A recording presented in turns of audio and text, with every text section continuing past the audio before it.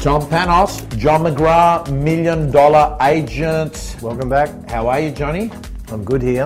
Okay. I'm munching on a chocolate biscuit that your team have very kindly provided. Yes, we're... Like I need it like a hole in the head, but still I'll take it. No, John, you're looking good today. You've got your navy suit, white shirt there. You're in News Corp headquarters. You've got your navy suit as well, Troy.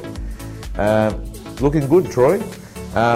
More importantly, John, Mastery Part 2. We're going to do 3 parts, but we're going to do today's purely on content, and let's start off with that interview with Rupert Murdoch. Walked in, got a standing ovation from all our clients that were there, left with a standing ovation. John, you spent an hour and 15 doing an interview. He spent 6 or 7 minutes 10 minutes giving a talk at the start. Were you nervous? Yeah, well, I don't know if the word's nervous, but I guess I was anxious about everything going well. I wasn't nervous about him because for whatever reason I haven't really met him. I have met him briefly, but certainly don't know him well.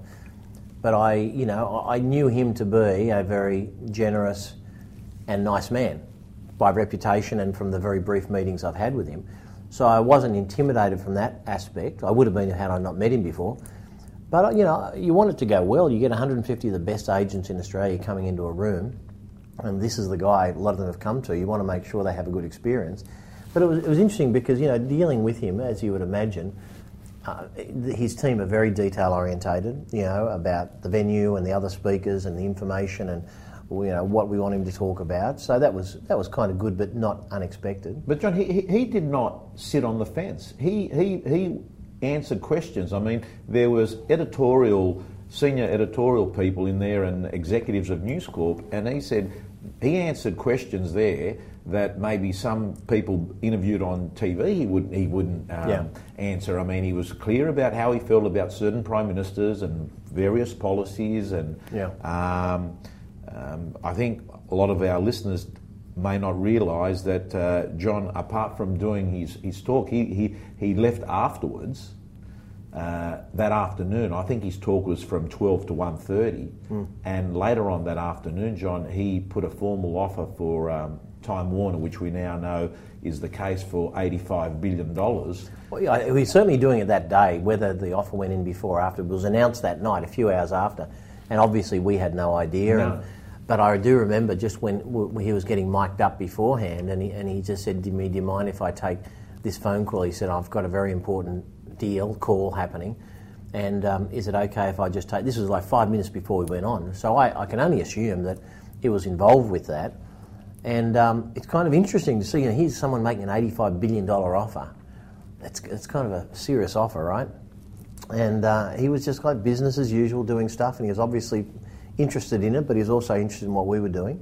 And he was very generous, as you say. He was candid, honest, opinionated. And it was funny because he was with my assistant Jacqueline, because I was in the room with you afterwards, just sort of debriefing with everyone, and he was left and Jacqueline walked him down, and he said, "Do you think I babbled on too much? Did I say too much?" And she said, "No, Mr. Murdoch, it was amazing." But it was kind of that nice humility about him that he is a guy who everyone revered what he's done and what he's saying. And so that was good. So I think that was, no doubt that was a highlight, and there were some great content pieces in there. But as we're about to discuss, there was another dozen or so incredible speakers over 2 days, and I think it was amazing. So we should get into some of that other stuff. 4 of the most important words. It came up, I think, on day 1. Yeah. What do you think? Tom Peters again. I mean, half my notes were Tom Peters. Well, I think it was actually, what do you think? Right. The emphasis on the you, because he talked a lot, because it was a leadership conference, and he said, as a leader, one of the most important things is, what do you think? Because he talked about, if you want to grow leaders under you, you can't give them the answers all the time. You actually have to pull out of them their best thinking, and then, you might have to polish it up and question it or coach them. But, what do you think?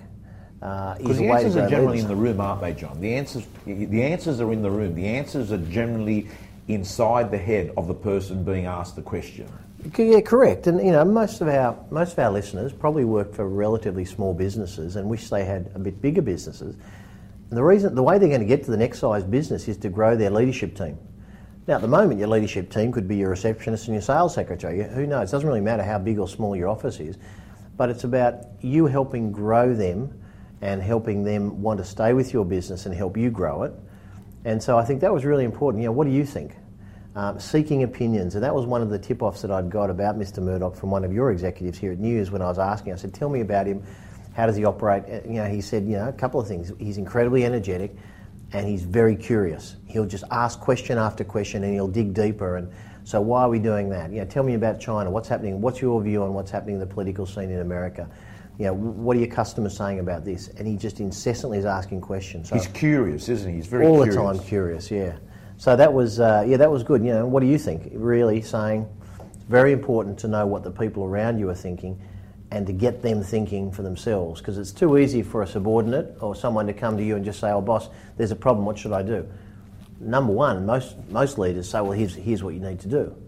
The question is, well, what would you do? So I thought that was a very good lesson. John, be insanely great, radically thrilling, or get out. Essentially what we were talking about there is that being ordinary is no longer an option. Yeah, again, this is Peter's, and like I said, probably most of the quotes that we talk about will be his. But and I love the fact, we talked about Mr. Murdoch being opinionated. I mean, Peter's he hits you between the eyes. So when he said that, be insanely great, so that's a benchmark, and I know that the original quote came from Steve Jobs, or it was about Steve Jobs. He used to use the phrase when he started, is it insanely great? And that was like his benchmark, Tom, for, I think, Mr. Jobs, we should do this, or I think we should release this product. And he used to say to them, well, tell me, is it insanely great? And if the answer's no, go back to the drawing board. So Peter's talked about that. Is it insanely great? Radically thrilling. So again, one of the metaphors he used there was, he said, there's service and there's experience. They're different things. So service is kind of the process of delivering someone something, be it a house or be it a chocolate biscuit. But the experience is, what wraps around that service to make people feel special. And that can be a whole range of tactile things, of something you say. And one of the other things he talked about, you'd remember this, Tom, well, he talked about the story when he was on Kingfisher Airlines, travelling, I think it was to Russia or somewhere in that area. And he talked about, they were kind of going down to landing, and there's this little nondescript airline going down to landing. He was going to meet his wife who was over there already. And it was quite a bumpy landing, and he, does what most of us do in a bumpy landing. We start thinking the worst. God, I hope this falls, doesn't fall out of the air. And he said, the flight attendant came up to him, and she said, sir, could I get anyone a water? Is everyone okay? And then she went to him and she offered to clean his glasses. Yeah. And he's thinking, right. My God, here I am. I'm worried about dying, and she comes up and she calms me down. And he said, 20 years later, I remember someone offering to clean my glasses. Yeah. So, what is your version of that? Another one he said in that instance was a company that he worked with, and he said, we don't escort our customers to the lift when they leave, we escort them to the car park. Now you think about that. It seems, and it is a kind of a small difference, but it says someone. If you go and visit someone and they say, great Tom, well thanks for coming, we look forward to seeing you. Very different to actually if you say, let me get in the lift, I'll come down with you, and then you walk out and you take them to the car. That extra 2 or 3 minutes really is going to leave an impression on someone. So what's your version as an agent on doing that? What are you doing that really leaves that impression? The cleaning the glasses, is walking someone to their car, those little things. And I've now sort of taken upon myself to do little things like that because I'm more now mindful of it. Because sometimes you say, okay, we'll see you later. And at the top of the stairs, you shake their hand and they'd walk out the door. And a little bit of that's still going to happen. But now when I get the opportunity and the time allows, I'm just trying to do that extra. I'm realising that 2 minutes invested somewhere to make someone feel important and special can be, a really good investment of your time. John, because we know when we've spoken to vendors that have listed, a lot of the times they say, look, they're all good, they all sort of said the same thing, but that person made us feel different. Yeah. So what we clearly know is people forget what you say, but they never forget the feeling you leave them with. Yeah. And Tom Peters remembers this 20 years later. So you're saying that there are moments of truth where you can actually make an impact on someone that changes their core essence, their DNA on how they feel about you. Absolutely. And in fact, I think that was one of the other ones here, and I'll just look for it. How aligned are your touch points? Yeah, that was another of his. And how aligned are your touch points and moments of truth to your promises? So as a business, one hopes that we have a way of doing business, a set of benchmarks, and a set of promises and commitments we take to our customers, whatever that might mean. It'll be different for everything. How aligned are your touch points? So what are the touch points in agency practice? Well, open for inspection is a really good one. That is where we meet the market, we meet the community, we're at showtime. So if you have a commitment to integrity, information, raving fans, customer experience, that's nice and it looks good on the CEO's wall and in the induction manual. But if I turn up at an open for inspection, am I feeling integrity? Yeah. So when I say to you, tell me a little bit about this place, do I get the real deal or do I get your sales polished version? When I ask about the price, do you kind of riddle me? Oh, well, we're not really sure. We want to know what you think. We got no idea. Or do you actually give me some straight answers? Do you provide me information? I know Matt LaHood, one of his great strategies is he gets the vendor to sign off on the comparable sales, 4 or 5 comparables, and then he hands them to the buyer. And he said, well, this is the list we've given the vendor. We think this reflects where the buyers are probably going to do the bidding. Well, that's in transparency, integrity, information, customer experience. So it was a really good one to think about your business. When someone walks into your office, is their experience something that your values, are they coming through the experience? Because, John, as you're talking, I'm thinking to myself, your audio must match your video. And the worst part about it is, and when I mean that metaphorically, I'm basically saying what you say and what you do must match up. Walk your talk. Walk your talk. What's worse is that if you actually overpromise and underdeliver, because then you look like a liar, then you look like there's no authenticity in what you're saying. So in fact, you're better off if you don't think you can deliver, that you actually don't make commitments or promises or stand for values or do what a lot of these organisations do. They go onto Google, they type in mission statement, find a mission statement and say, this is what we're all about. But they don't actually have the behaviours at those most important moments of truth to be able to deliver what you're saying. And I think, exactly, Tom, I think nowadays also is people are forming an expectation of what you should deliver, not just based on a previous experience with you, but experiences they're having anywhere. So if someone on the internet, they're expecting to get prices, information, downloads, PDFs, like on the spot. So if they ring you up, or if you say, look, I'll get that over to you, and it takes you a day, or maybe an hour nowadays, but certainly a day, that feels slow. Yeah. So people's expectations of service are being formed everywhere else. And if there are people in your marketplace, and hopefully there are, that are living their business lives, or their total lives with integrity. So, part of our business philosophy is, as everyone knows, is 100% commitment to integrity and information. So we love price guides and we fight hard for them.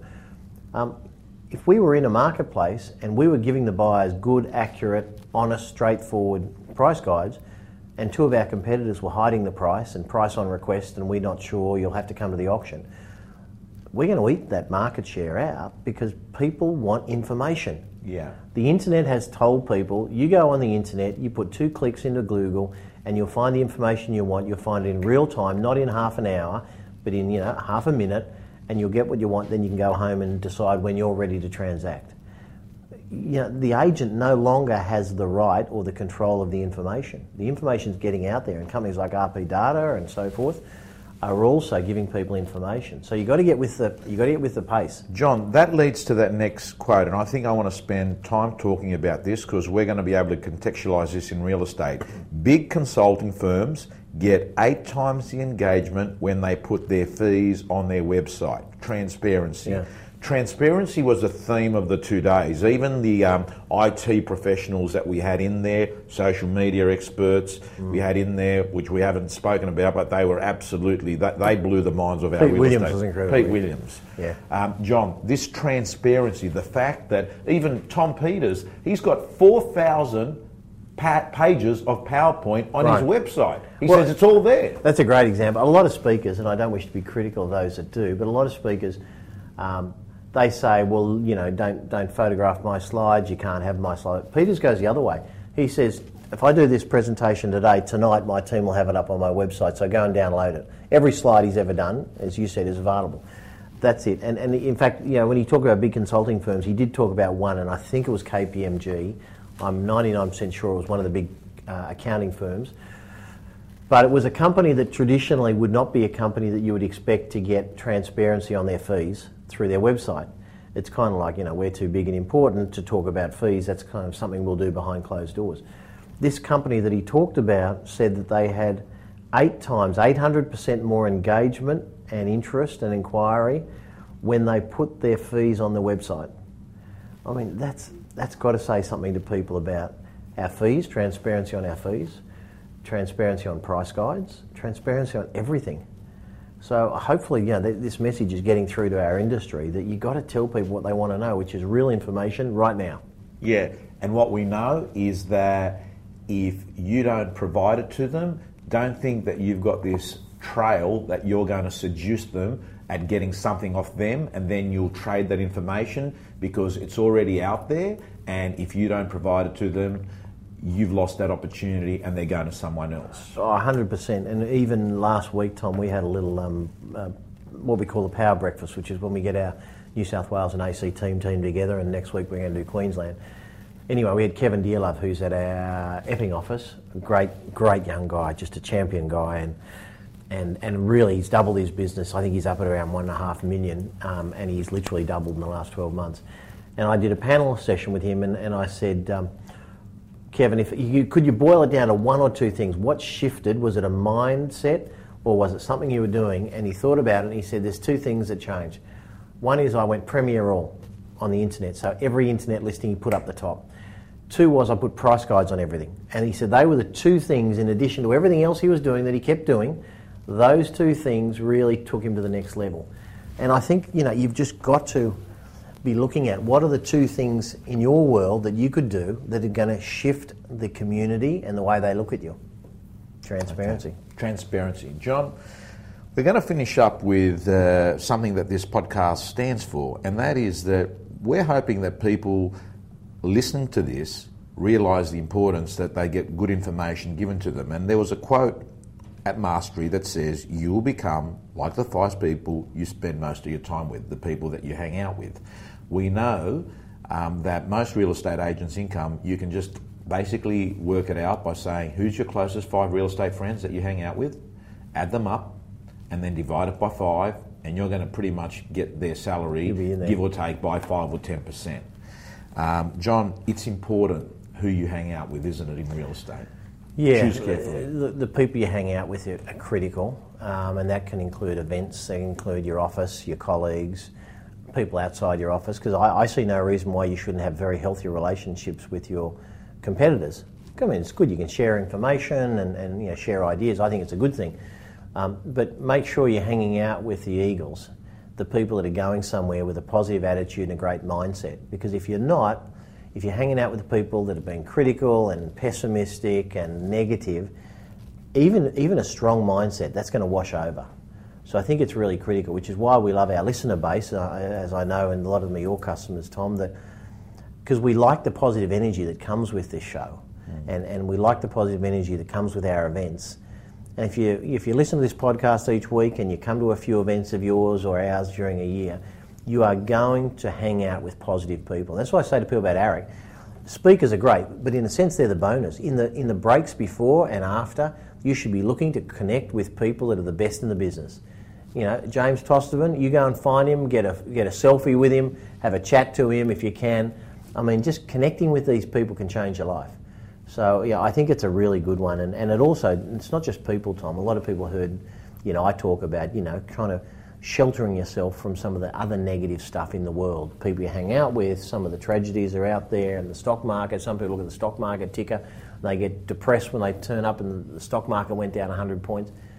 If you're not a stock trader, some of that stuff really is actually just polluting your mind. But it's normal default mode, John, is you do have to take a proactive approach to staying positive, because the normal default mode is, whether it's print, TV, radio, other people, it is quite acceptable to have negativity around you. So the question is, what do you do about putting yourself in and out of those situations? Shielding yourself from it, Tom. I mean, shielding yourself is really, really important. And you do that, don't you, John? I do it all the time, every day, 24/7.